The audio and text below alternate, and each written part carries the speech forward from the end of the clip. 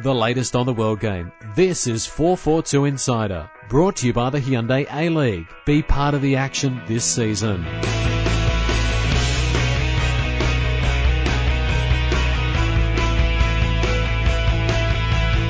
Hello and welcome to this week's 442 Insider podcast. I'm publisher Andy Jackson, and joining me as always now is online editor Kevin Ayres. Yeah, hello. Welcome. Well, what a week. Another few headlines, but we'll get to that shortly. Let's start with the action on the pitch, and finals action began last week. Went to form, you'd say. Wellington, 3-2 victors over Sydney FC. They made hard work of it. 2-0 up, 2 goals in a couple of minutes from Joel Chianese, and then a goal about 20 seconds later. It was a bit of a turnaround from first half, which was possibly one of the worst halves of football of the season, I think. Second half, suddenly it all changed. Chianese is just such a live wire. He's brilliant. Just brings so much to it. And he's got to learn how to celebrate a goal, though. He's got no idea. He scored 4 in 2 weeks. He plays for Sydney, you know. Scored 4 in 2 weeks and didn't have a goal celebration for any of them. Surely you would have thought after the 2 the week before against the Jets, someone would have said, got to have a little bit of superstitious football players, mate. I suspect he's going to go his whole career now without a goal celebration. Look on his face, yeah. But yeah, no, I think it went to plan. Phoenix better sides on the day and over the course of the season deserved the place in the next round. I mean, Sydney must just, watching the game, the fans and the coaching staff must just pull their hair out when they see you just got back into the game. There was an element of unfortunate. That's about the ricochet back behind the defence. But then, giving away a penalty within seconds of getting on level terms, it was just that hammer blow. There was no way they were going to come back from that. But I think, it's symptomatic of Sydney's season. They've been slack, they've been careless, they've not taken their chances, and they've given away stuff that cost them points, which led them not to having a better finish. Especially in the last half hour of matches during the course of the season, they were at atrocious form. And another 2-goal deficit to make up, which they've done a number of times this season as well. Yep. All right, major semi-final first leg.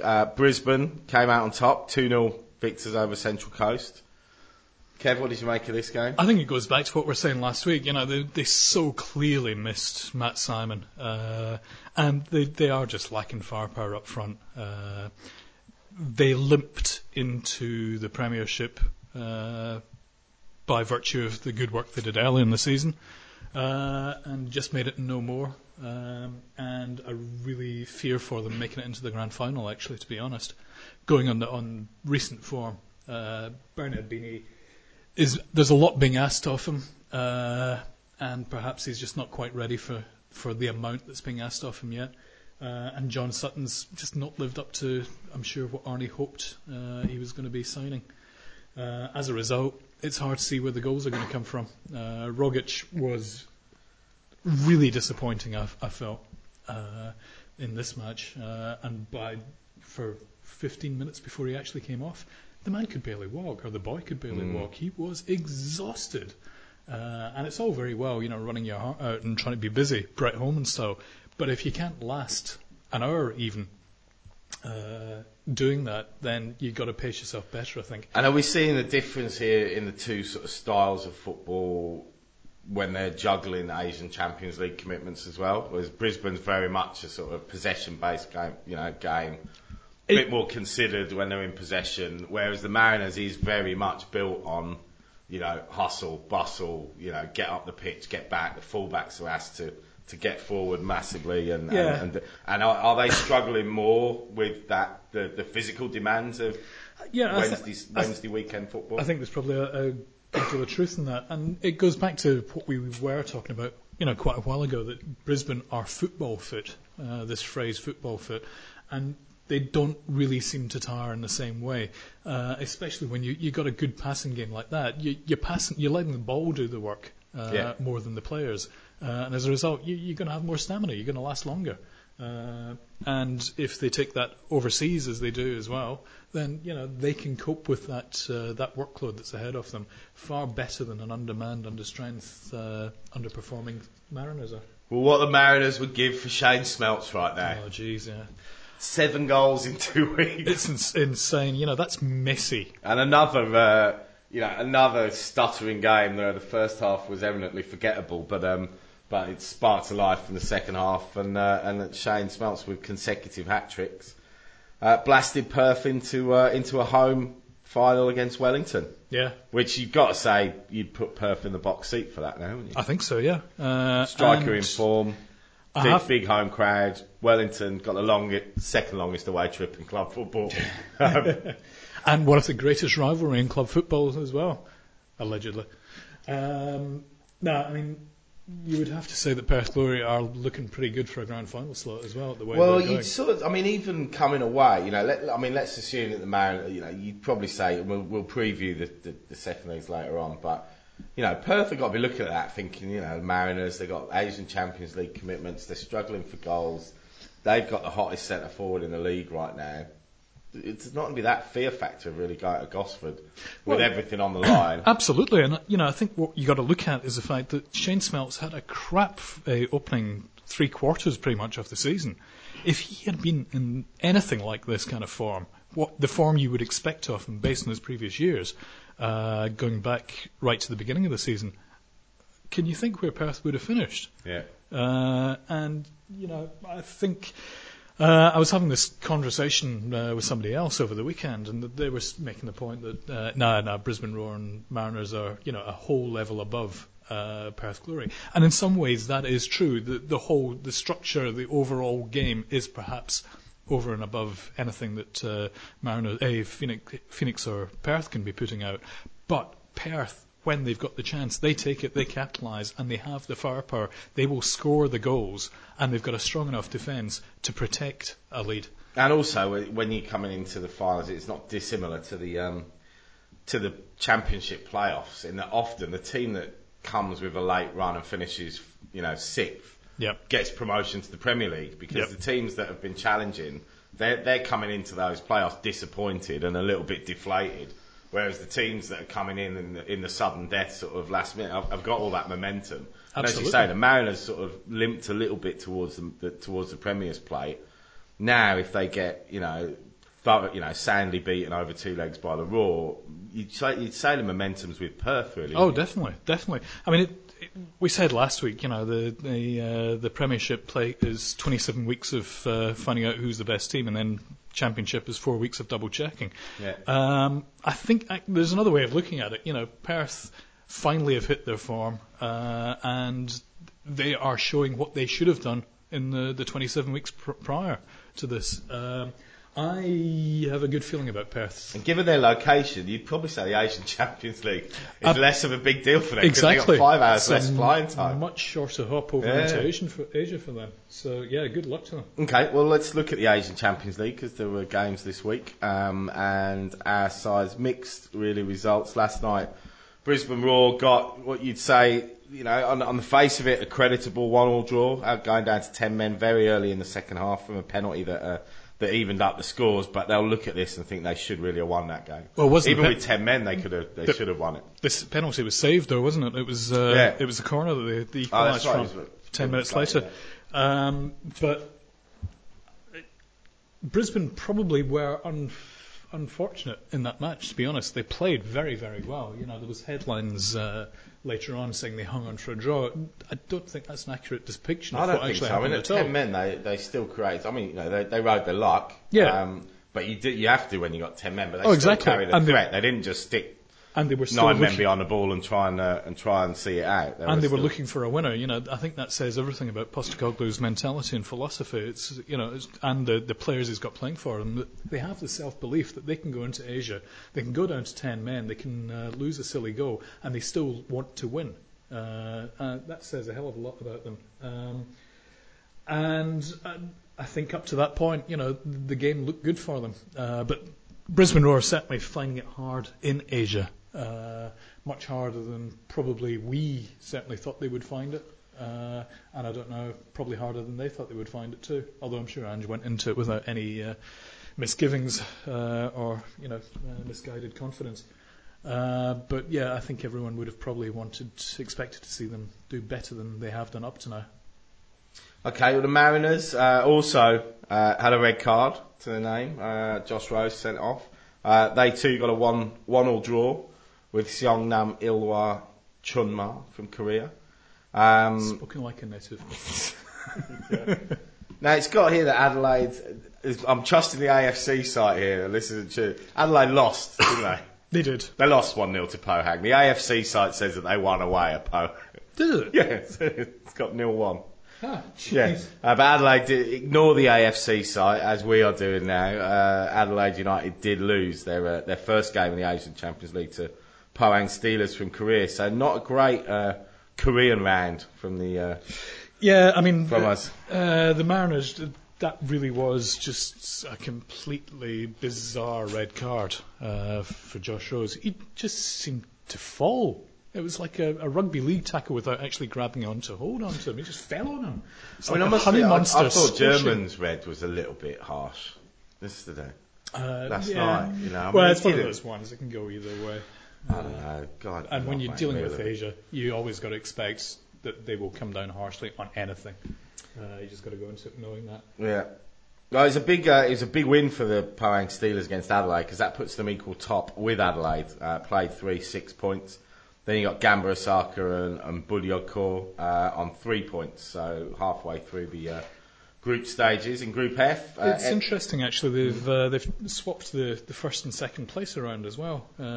Immediately after the match, the table was updated with Adelaide still on top because they started with an A. And for some reason, they've now put Pohang back on top. Well, it would be head-to-head, wouldn't it? Because it would be the goal difference is the same, but because Pohang beat Adelaide, then the head-to-head. That's what I thought, but yeah. Yeah, FC Tokyo top Group F, equal with Ulsan Hyundai, both on 5 points. Beijing Guoan and Brisbane Roar on 2 points. Only one win off. Yeah, I mean, it's not. It doesn't look good for them on that basis alone, but there's a long way to go, and nobody's running away with it at all. Easily get themselves back into it. And Group G, Nagoya Grampus are top with 5 points, 2 points clear of Seongnam Ilhwa and Central Coast Mariners on 3 points, and then Tianjin Taylor on 2 points. So again, Mariners still in with a good shout. So at least everyone's still in with a good shout. 3 games to go. Yeah, I think the important thing to notice though is that both Roar and Mariners have only scored 2 goals out of 3 games each. And that's just not good enough. That's not going to get you any further. That's not going to get you out of the knockout stage. Yeah. Got you into the knockout stage, rather. Okay.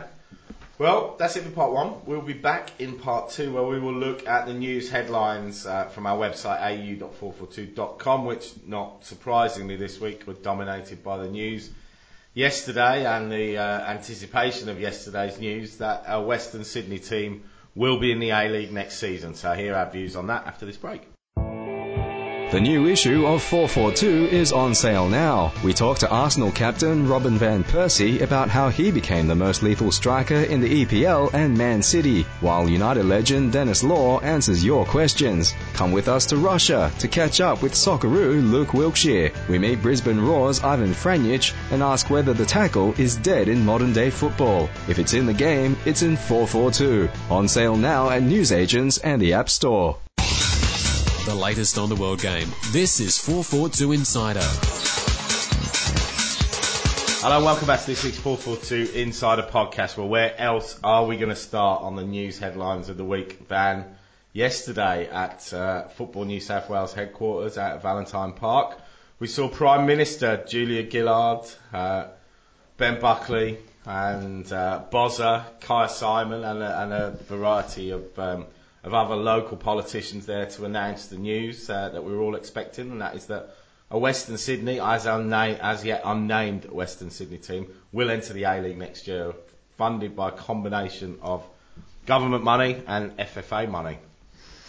Kev, where do we start with this puppy? Well, I think first of all, the fact that it was Julia Gillard there to make that announcement just goes to show how important this is. It is absolutely essential for the FFA. And the A-League and the sport of football, I think, in this country. They have to make a success of this. This is the last chance. They've already had one go, and it was a complete farce disaster that never got off the ground.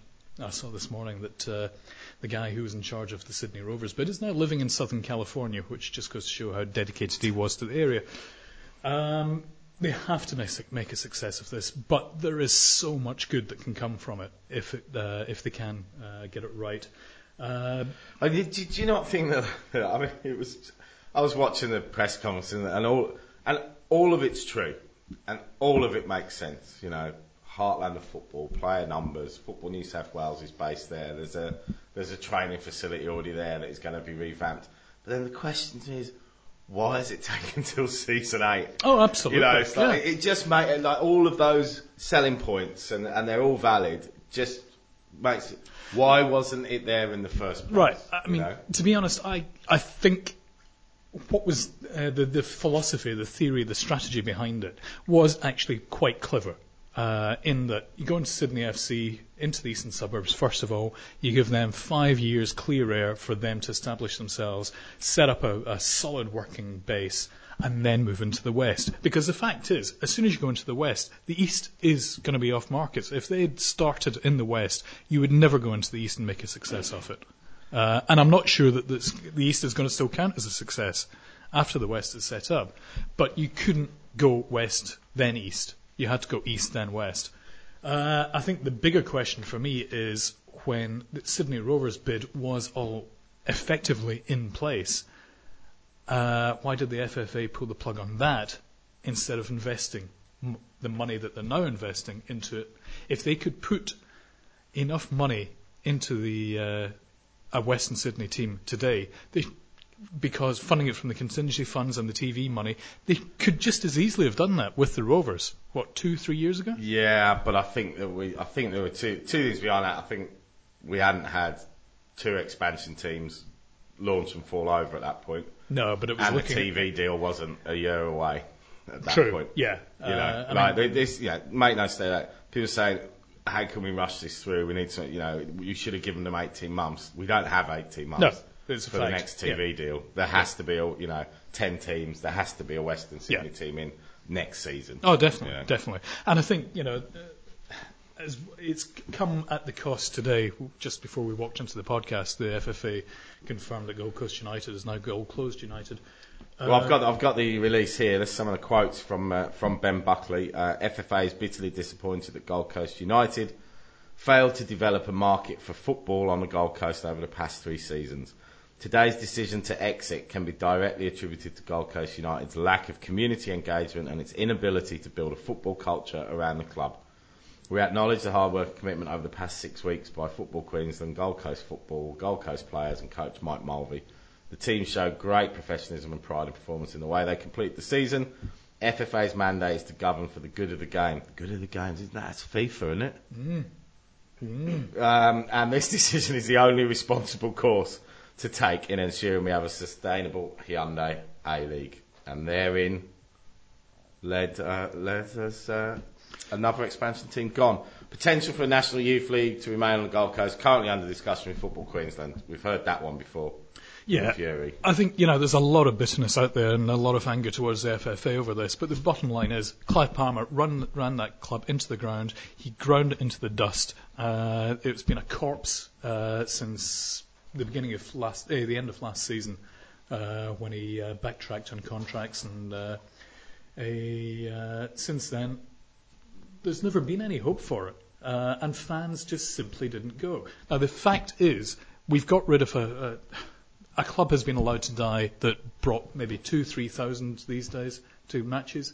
It's going to be replaced by a club that's going to bring, I would imagine, at least 10,000, and that's hopefully conservative. It's being replaced by a club that's going to have 3 Sydney derbies, now going to create 3 Sydney derbies. It's going to create another 6 Sydney-Melbourne derbies, effectively. Mariners. And the Mariners as well. It's not just another club replacing it. It's a club that potentially will bring so much to the A-League that it just doesn't bear thinking about. Okay. I mean, significantly as well was the location for yesterday's announcement, Football New South Wales, and after their mutant move to a new complex in Riverstone that's now been scrapped, a lot of the funding from the government will go to redevelop Valentine Park. It needs it. It's the buildings are not in a particularly great state there, I think simply because they were planning to leave. I think even the sort of hotel accommodation there is even closed, I think, at the moment. The intonation is that it will be a club very closely tied with Football New South Wales. What's your view on that? No, I think, is this a model that we should have looked to at the start? You know, I mean, Football New South Wales put a bid in for the Sydney FC franchise, or I think were part of one of the bids that was knocked back. It has to be done this way. I mean, you know, Sydney West is football. I'm trying my best not to say. I'm not going to say that word, but it's where football comes from in Australia, and to tie Western Sydney new club with Football New South Wales is a no-brainer. There's a huge challenge ahead though, because you know you've got Sydney Olympic fans. They're only going to follow Sydney Olympic. And that's symptomatic of everything in the West. You know, they have got their local clubs. They are tied, they're bonded very, very closely to it. What we need to do is to try and bring them in and say, here's another club. Yes, it's a Frank Louis franchise. And that's probably the biggest challenge, is can they create an A-League team that represents something to all of those clubs that are still competing in the New South Wales Premier League? I.e., you know, can those clubs become a feeder club? Yeah. Can the young talent come through that system and into the new Western Sydney team? So there's a reason to support that. Olympic youngsters there's a pathway for those players. Yeah. So all of a sudden, Sydney United, Sydney Olympic, you know, Blacktown, Bankstown, all those players, this is their pathway to the A-League. I think it's going to be very, very hard. I genuinely do. I mean, they're going to have the work cut out for them because, you know, it's all very well saying, right, we'll put in an Olympic player and we'll sign a Blacktown player and we'll sign a Liverpool, Fairfield, Marconi, whatever. Are the fans going to latch onto that? Are they going to come on that behalf? And even then, you know, they're still going to be standing next to Marconi fans. They're going to be standing next to Blacktown Demons fans. How is that dynamic going to work? Are they going to be able to put the differences aside to stand together as one supporters group? It's going to be interesting to see how they manage to make this gel. It has to work. I think really, ostensibly, what they're going to end up having to do is say, look, you love football. Here's a club that's still going to be playing when your club's not playing. Come along and enjoy the football for the sake of it. You might not actually support us, but here's a bit of theatre, and you might learn to love us. I think that's a more likely way of actually getting people along, to be honest. Okay. Any thoughts on the name? West Sydney Unicorns. Why the unicorns? Just because they're mythical. No, I love it. That's a Sydney, that's Cove name for them, and I'd just like to see just Western Sydney FC. Yeah, I don't think that's going to work. How about Real Sydney FC or something? Sydney's West. Yeah, I also like Cumberland sausages, but that wasn't getting a lot of traction in my poll. All right. Well, I mean, this is going to also add. I mean, next point on my agenda to talk about with you was the coaching vacancies at Melbourne Victory and Sydney FC. But now we've also got a big coaching vacancy at Western Sydney. Yeah. Again, I think this is another opportunity for the FFA or whoever's going to be running the club to tap into local feeling and somebody along the lines of Branko Kalina with a history of working out in that area. Tony Popovic is rumoured to be the prime candidate. Yeah, but apparently he's also, he's very well set up at Crystal Palace, and I'm not quite sure I heard something saying that he wasn't wanting to leave yet. Right.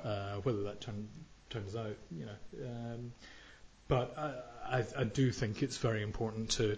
I don't think a foreign coach would work there unless it's a really big name. Greek coach or something along those lines, Stojkovic or even something like that. But no, I think Slaven Bilic might be looking for a gig soon. Yeah. But no, I think one of our good, solid local coaches. I think it'd be a great road back into the A-League for Branko Kalina. Personally. Okay. Well, obviously, Melbourne Victory and Sydney FC are both scouring the coaching ranks at the moment. Both Graham Arnold and Ange Postecoglou have been mentioned in relation to those opportunities. Apparently Sydney FC are deciding whether they up what they're expected to pay for something like Graham Arnold. Yeah, well, I mean, given that it came from Michael Cockrell, who is historically very close friends with Arnie, he had a figure of 350,000 being offered to Arnie, and Arnie saying that he wanted more, and I think he's fully entitled to be honest. If they were paying Levicka was on 500 allegedly, and Van Schip was on allegedly 750, staggering amount of money.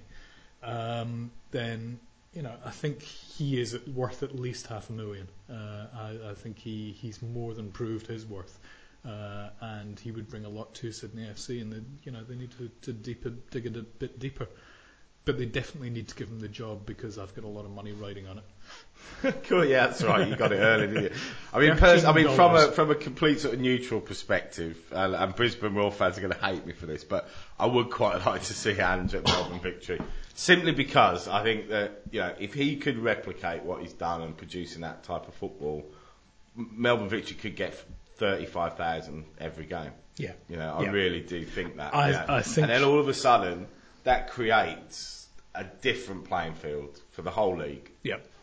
Whatever Victory have offered Ange already, and by the sounds of things, they've offered them the world, they could double it, and they will still make money back on that. They will bring in such huge crowds. That it will go back to, what was it, 2000? They're averaging 26,000. Yeah, I think back in 2000. In a regular season, that was before finals. They will really just raise to a different level. Plus, the whole challenge of what you can bring.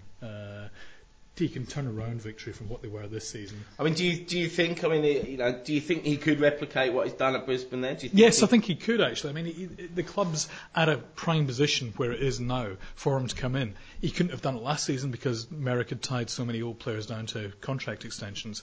He probably won't be able to do it next season because whoever comes in now will be doing likewise, tying players down to long contracts. It's ripe for complete turnover, and I think the talent's out there. They've got young players like Jago waiting in the wings. He's got a core group of.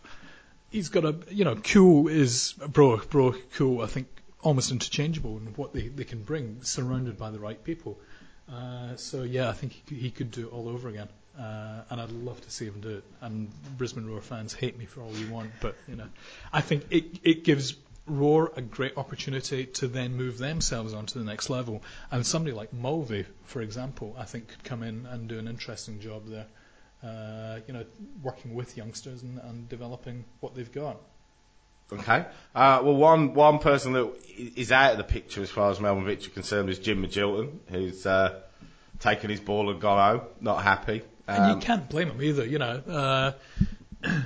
Being offered being told that you're just about to be offered a 3-year contract, and so long as you don't argue about the money or the conditions, it's yours for the taking. And then suddenly say, but actually you're just on a short list.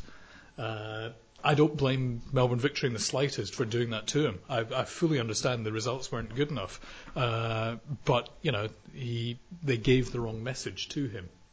So yeah, I don't blame him for going off. But mate, that's life, isn't it? Oh, absolutely. People say one thing and then the next day they change their mind. Yeah, and if there was a simple way for them not to be in that position, and that was for him to have won 5 or 6 games. Oh, absolutely. Not 2. Yeah, yeah. He put himself in that situation. Oh, without a doubt. With his results. Without a doubt. But yeah, I think the noises you make that is football, unfortunately. Yeah, and there was an early link to Gianfranco Zola, which has very quickly been poo-pooed. I think it would be great PR. I'm still not convinced of his coaching credentials. He didn't do a particularly good job at West Ham. No, I mean, the reports were mixed from West Ham. His first season was average, second season was terrible. Would Fozzie slaughter him? Because his only coaching qualifications are from coaching in England. Yeah. So to all intents and purposes, he's an English coach. Yeah. But he's an Italian legend, so as I said, more leeway. Passport? It depends. Your description of Zola depends on whether you work for SBS or Fox. SBS is an Italian legend. Yeah, I mean, his only experience of coaching was getting fired for a West Ham team that then got relegated. Yeah, I personally, Fabulous player, great legend, lovely guy, but he's completely unproven at managerial level. And it was interesting that Foz never said a word publicly, as far as I'm aware, on Zola the whole time the speculation was going on. I think he would have been a bit conflicted over that one. Well, we shall see. There's a few coaching gigs up for grabs. The good news is that at least it brought Ange possible role into the spotlight as well at the same time. Indeed. All right, that's it for part 2. We'll be back in part 3, where we're going to look at Europe and the UEFA Champions League and English Premier League results from the last 7 days. Attention listeners, this is an urgent message for all iPhone and Android users. Here's the facts. Last year people downloaded $16 billion of apps for their phones, and that number is growing fast. In 5 years this will grow 1,600%. If you've ever had an idea for an app, then we want to speak to you. For a free, no obligation, fully confidential profit analysis of your idea, call 1-800-709-291 right now. At Appster we make great apps. Here's your idea next. That number again, 1-800-709-291. That's 1-800-709-291. Back to 442 Insider.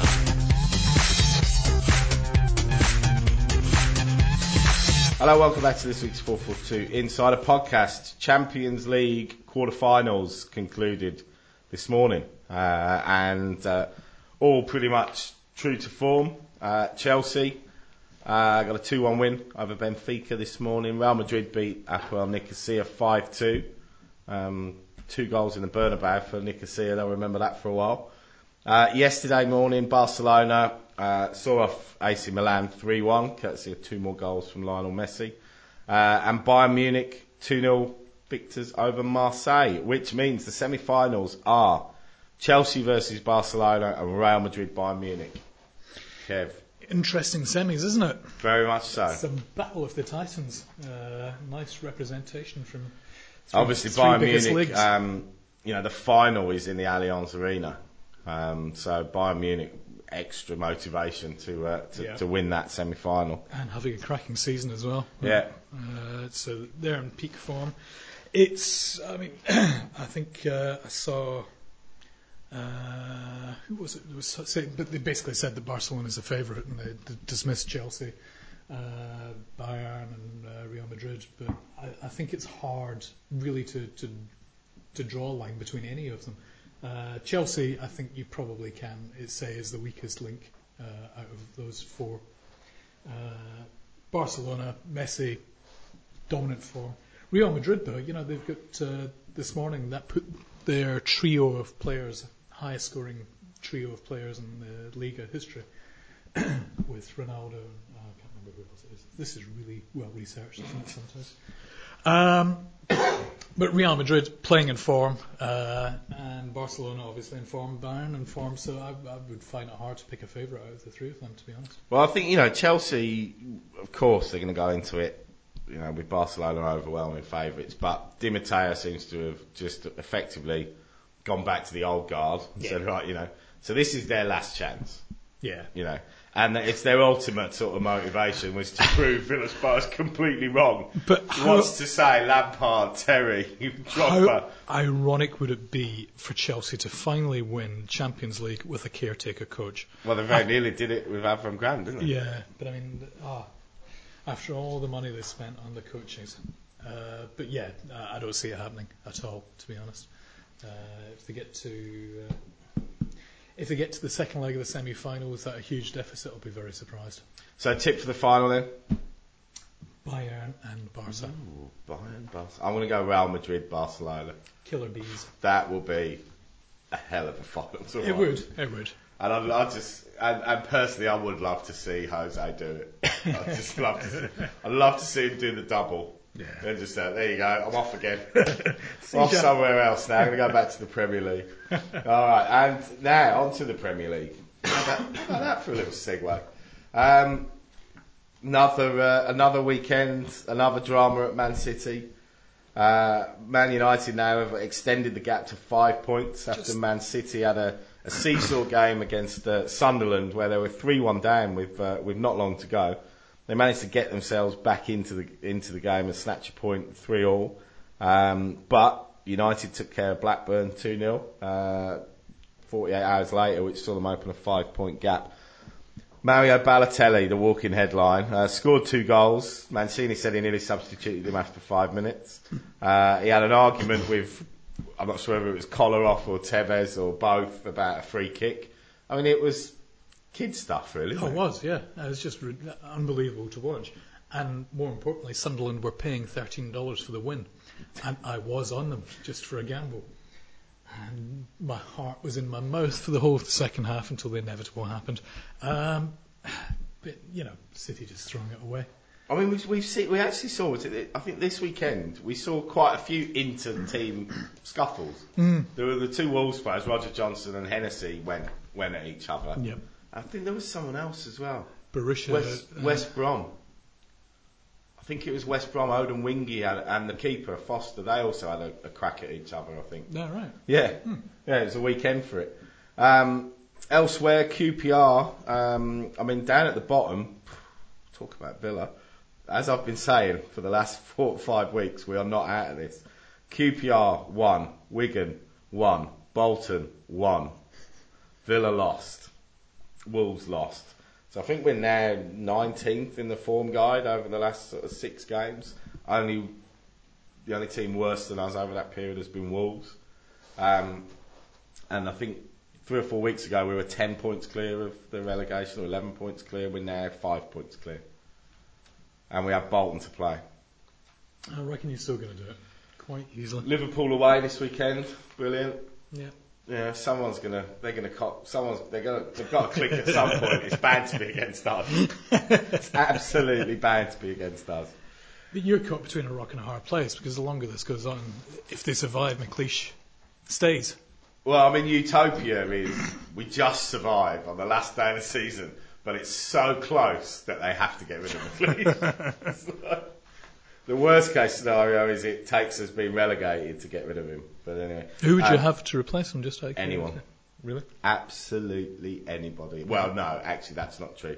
Anybody bar Trevor Francis and Steve Bruce, or anyone else that's managed Birmingham City recently. I don't know. I mean, to be honest, I'd like to see us go after, somebody young who's going to, come in. I mean, I'd love to see us go after someone like Paul Lambert. Yeah. Or even the guy that's done a really good job at Southampton, Nigel Adkins, someone like that. Yeah. So come in. Yeah. Bigger budget, better players. Look for new talent, bring new faces into it. Well, yeah, new ideas. And promote the young lads. It's like we're not going to be competing for Europe, anytime soon. Yeah. Not under the restrictions that we're under now with our wage bill. But by the same token, we shouldn't be getting relegated. Yeah. So let's try and build something where we can compete for Europe in 3 or 4 years under a very different wage structure. Certainly shouldn't be 3 points behind West Brom, you would think. No. Obviously, the Villa game, the Villa defeat at home to Chelsea was overshadowed by the shocking news about our captain, Stilian Petrov, who was diagnosed with acute leukemia. And football has obviously taken a back seat for him now as he begins his treatment for that, with which we wish him all the best. There's very touching scenes at Villa Park and at Celtic, where on the 19th minute both sets of supporters got up and stood and clapped for the minute to signify his shirt number at both clubs. Very poignant scenes there, and he was actually there in person at the Villa Stadium. So we wish him all the best with that. At the top of the table, obviously we've talked about Man United and Man City. Arsenal slipped up at QPR, which opened the door for Spurs. Their win over Swansea took them back level. And Chelsea continued their good run of form under Di Matteo. They're now within 5 points of the Champions League place. Still 7 games to go, so still 21 points up for grabs. Mm-hmm. Newcastle as well continued their good run of form, equal with Chelsea. So if we're talking about Chelsea having a shot at the 4th place, we've got to talk about Newcastle as well. Everton leapfrog Liverpool with their customary second half of the season. Let's talk about it. Let's talk about potential managers. David Moyes. Under unbelievable circumstances at Everton, no money to spend, looking at loan signings and cheap signings from wherever he can find them. He's in a FA Cup semi-final and he's 7th in the league. It's astonishing, it really is. He's a miracle worker. He walks on water. So let's talk about 7 games to go, Kev.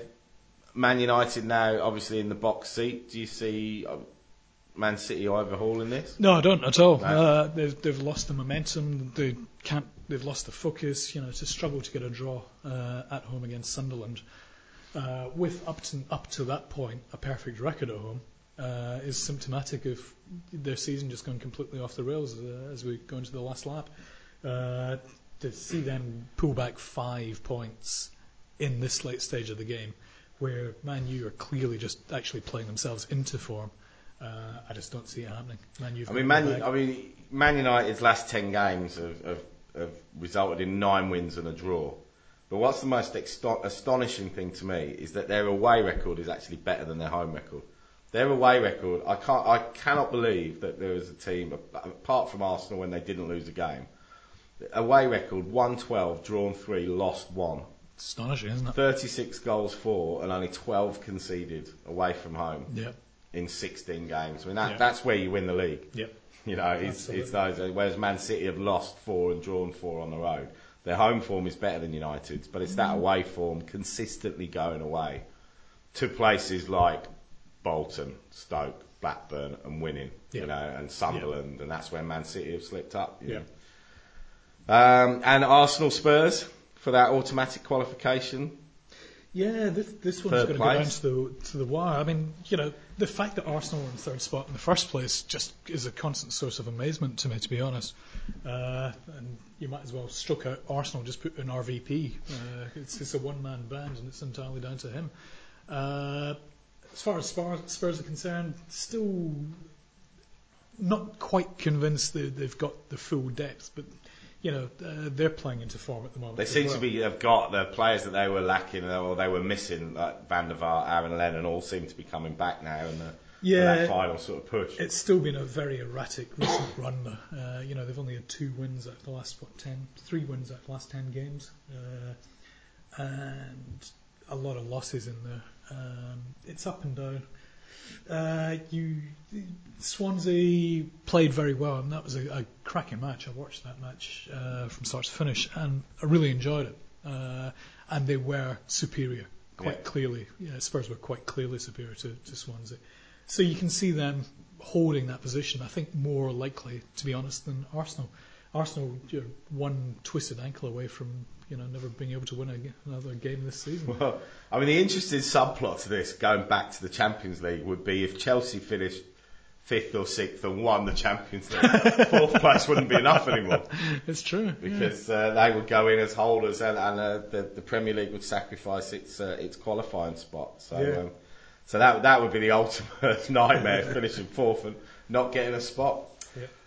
And at the bottom, Kevin, views on who's going to go down. Wolves just seem to be sinking faster than a stone. They can't buy a win. They're arguing against each other. They're losing at home.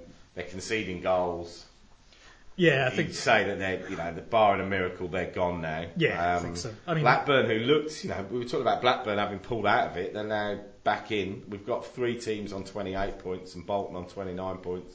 And then Villa on 33. Yeah, well, I think, like I said last week, I saw Rovers, Wigan and Wolves going down, and I think as it stands now, that's the way it's going to finish. Wigan have dodged a bullet for so many seasons now. It's about time they actually paid the price of being totally mediocre. And Rovers really Wigan's form, deserve... though, the last 10 games, Wigan's form is 1-3, drawn 4, lost 3. Not bad, yeah. Not bad. But, mediocre. All right, that is it for part 3. We'll be back in the final part just to preview this weekend's 2 games. The minor semi-final, Perth Glory and Wellington, and the second leg of the major semi-final between the Mariners and the Roar. The new issue of 442 is on sale now. We talk to Arsenal captain Robin van Persie about how he became the most lethal striker in the EPL and Man City, while United legend Dennis Law answers your questions. Come with us to Russia to catch up with Socceroo Luke Wilkshire. We meet Brisbane Roar's Ivan Franjic and ask whether the tackle is dead in modern-day football. If it's in the game, it's in 442. On sale now at newsagents and the App Store. The latest on the world game. This is 442 Insider. Hello, welcome back to the final part of this week's 442 Insider podcast. This will be a short part 4, so we've only got 2 games to look at this week. Saturday we'll see Perth Glory take on Wellington Phoenix. I'm guessing, is that 5:30 p.m. local time? I'm guessing so. So that'll be 5:30 Western time, because that'll be 7:30 our time. They wouldn't play at 3:30 in the afternoon in Perth, would they? So, right. Yeah, so Perth, sudden death, Perth versus Wellington. Actually, no. Wait a minute. Oh, yeah, it must be 5:30. Yeah, it's 7:30 here. Yeah. Well, as we were saying before, Perth are just in imperious form at the moment when Smelts is on fire, like he is, with Messi-type stats going on at the moment. And yes, did just compare Shane Smelts to Messi. Phoenix, brave, unbelievable season from them. Absolutely fantastic, but I think it's going to come to an end on Saturday. I just can't see them being able to derail Glory bandwagon. Okay. Well, sportingbet.com.au have Perth $1.85. I think that's quite generous. Obviously, this would be 90-minute odds. Wellington $4, and the draw over 90 minutes $3.65. Yeah, I think that's go for the odds-on favourite with that one. I think. Give me a score prediction. Yeah, I was just thinking the scores are probably going to be the more interesting one to have money on, and I'd probably say I'd go for 2-0. I think on that. 2-0 Perth. That'll pay you $8. Yeah, I think I'd put some money on that. 2-1 is usually the favourite in these scores. How's that? 2-1, $8.50. Seriously? Yeah. Oh. Yeah, there you go. Trying to find out odds for Schmelz, but they haven't got them up yet. I would imagine that they would be very short after the last 2 weeks. I think so. Yeah. All right. Obviously, the Mariners 2-goal deficit, which they've done before in this position against the Jets a few years ago, to reach a grand final. 2-0 down, came back and won 3-0. Can they do it this time? The thing that they've got in their favour is, of course, Brisbane Roar have just played last night, and they were in Korea, whereas Mariners were at home during the week and played the day before. So they've had an extra day's recovery. They've had no international flights to recover from. So they've got that, and they're playing at home, obviously, in this match. So they've got a lot going for them, but the fact still remains is they've got to score 3 goals. Really struggling to find anyone to score goals in the first place, and to score 3 against Roar really got the work cut out, I think. I can't see it happening, to be honest. They might win the leg and they might win it 1-0, but I can't see them getting past on aggregate at all. I suppose one way as well is that, I guess, if you need to score 3 goals, and you're playing Brisbane, it doesn't really change your tactics against them. No. Because if you were going to go and play a team and you need to score 3 goals, you're going to say, let's press them high up the pitch. Let's not let them have any time. That's exactly your game plan if you want to beat them overnight, 1-0. So exactly. That way you don't have to play differently. Yeah, I mean, when they met last weekend, I thought there was a real interesting difference in the styles of the game. And it sounds at face value like I'm saying the same thing 2 different ways, but it was a very different philosophy. The Mariners were happy. The Brisbane Roar would not let the Mariners into their half of the pitch. It was that simple. Whereas the Mariners were happy to let Brisbane Roar stay in their half of the pitch, in Brisbane Roar's half of the pitch, and then deal with it when the Roar got into the Mariners' half. Right.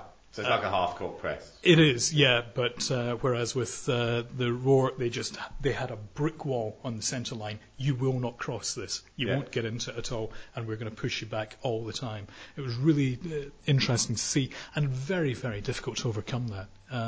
But it was also interesting as well that neither of them were defending deep. They were leaving a lot of space for each to work into, rather than compacting up. Where you're falling over yourselves and nothing actually happens at all. Yeah. So there is space to work with under those conditions, but you have to be very canny. And if you're Ange, what's your? I mean, obviously we know the way that they're going to play. What's your instructions? What's your sort of game plan? At the worst, this is a training run for Asia for them, so they'll be wanting to keep playing themselves into form, you would think. So although they've got an advantage, they're not going to sit back. I wouldn't think they're going to carry on playing as if it's 0-0, as if they've got a win, just purely from a pragmatic. We're going into Asia. I agree. I mean, for me, the instructions that I'll give would be, let's try and get a goal in the first 5 minutes. Oh, absolutely, yeah. Let's kill it off. Let's not sort of sit back and just play our possession. Let's try and score and leave them the challenge of scoring 4. They're not going to have to score 4, yeah, without a doubt. And the Mariners are going to be exposed left, right, and centre because they're going to have to push for the goal. For the full 90 minutes, it's not just one goal. They have to keep pushing for goal. And as well, I think when you don't have that figurehead, when you don't have a Schmelz that is your go-to guy in the final third and can score 3 and 4 goals in a game, you actually have to commit more men forward because you need the numbers, because you don't have that one person that is lethal in the box and he's the only person you sort of need up there. So they're going to have to commit players forward, which leaves them open to the counter-attack. Absolutely. I think what is commendable is the way that Arne is still focusing on using his younger players to try and give himself that strike force. But at the end of the day, he does have 2 very useful strikers, albeit not very youthful these days, in McBreen and Kwasnick, who are both proven goal scorers. And under the circumstances, when you desperately need goals, you don't have anybody coming through that's providing them. I would be tempted to bring those 2 back on and really push hard.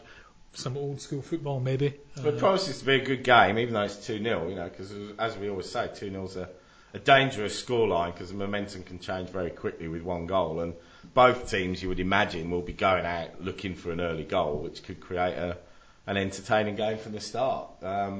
It's always good when there's no way that Central Coast Mariners can go out and not force the issue. It's not like it's 0-0 and there's always that fear of, well, let's not leave ourselves too open, we'll take extra time. They have to go out and attack. Sportingbet.com.au have got it. This is a 90-minute odds. Mariners $2.15, Brisbane $3.20, and the draw $3.50. To qualify, as you would expect, Brisbane very, very short odds, $1.12. The Mariners $6 to qualify. I still think that's actually quite generous on Brisbane Roar for the 90-minute result, to be honest. I'm going to go back and have a look at that. Yeah. All right, so to all intents and purposes, if it goes the way that we're predicting, we will see Brisbane host their second grand final at Suncorp, and we will see the Mariners play off against Perth Glory for a place in the grand final. Going to be interesting games ahead, I think, either way. All right, neck on the line. Who's going to be what's the grand final going to be this year, Kev? I think it's going to be Roar Perth. And I'm torn between who's actually going to win that. Really? Seriously? All right, well, let's not do that yet because let's just leave it with your prediction for who's going to be there, because if that ends up being the fact, we'll devote a whole podcast to seeing who's going to win it. Yep. So, all right, enjoy the football. Get there if you can. Promises to be 2 great games. And then we'll be back next week to preview the sudden death elimination final, and we'll have another look forward to who's going to be hosting that grand final. So join us next week and enjoy your football this weekend. 442 Insider is a Helms Media Solutions production. Visit helms.com.au to find out more about our services.